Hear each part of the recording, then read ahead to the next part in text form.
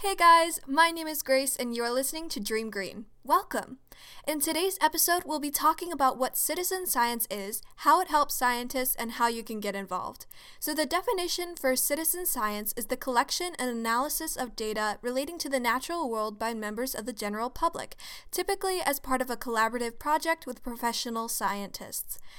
Now, I wanted to talk about citizen science today because I did an internship with a conservation group in my local area, and one of the things we talked about towards the end of the internship was that our efforts to make an impact didn't have to stop when the internship was over.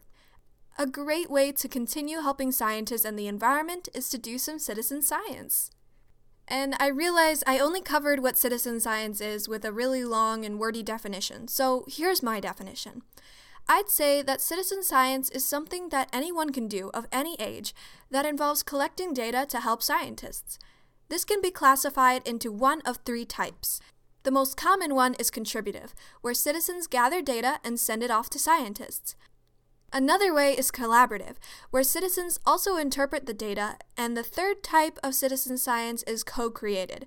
This is where citizens participate in all levels of the project, from creating a research question all the way to analyzing data.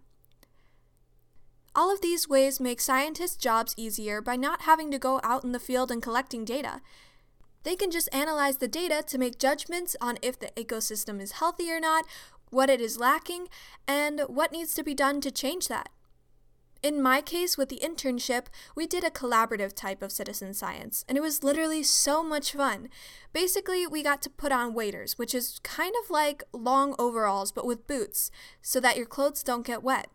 And we went into the water from the creek that went up to our hips at some point to collect macroinvertebrate for analysis that would determine the health of the creek and habitat around it. We used something that resembled a net, but with two wooden ends. And we found really cool creatures.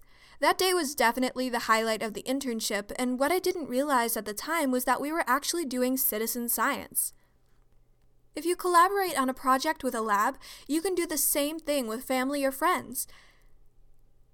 I just thought that was a super fun example of citizen science, so I thought I'd bring it up on the podcast. After that day, we brought the macroinvertebrates inside so that we can identify each one, and that was a really cool day too because we got to look at them through a microscope and see every little small detail. Super fun experience. Alright, so far we've talked about what citizen science is, how it helps scientists, and even an example of it in action. Now I want to talk about how you can be a citizen scientist too.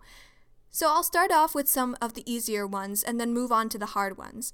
The first way you can do citizen science is as simple as downloading an app and observing wildlife. You can use apps like BioBlitz or iNaturalist to upload your observations onto a database that helps scientists in global research projects. Another easy way to contribute is to submit data documenting light pollution based on the visibility of constellations by joining the Globe at Night program. There are so many simple and easy ways to contribute to research. To rattle a few more off, you can participate in the World Monitoring Day, monitor bird nests, count birds, observe coral bleaching, listen for frog calls, and even contribute to a butterfly census.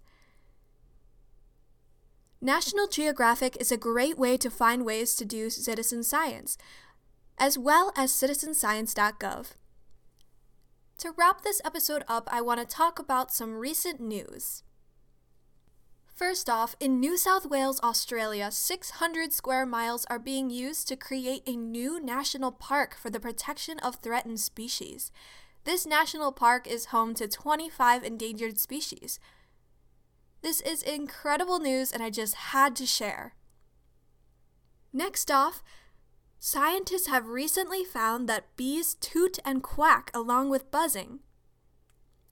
Scientists say it's all about survival. By placing highly sensitive vibration sensors at the heart of the hive, the UK researchers observed that once a queen bee is born and gets out of the egg, she makes a different noise than a buzz, and it's more like a toot. There are multiple eggs that are queen eggs, and when they are ready to leave the egg, they make a quacking sound. But this queen used a toot sound to tell the worker bees not to release any other queens so she wouldn't have to fight. This was a crazy discovery, and it's really cool to hear. If you want to listen to these new sounds, try searching bee quacking sound. That is all for today's episode of Dream Green. I really hope you liked it, and if you did, please click follow or subscribe, and follow me on Instagram at DreamGreenTeens. As always, don't forget to dream green. Bye!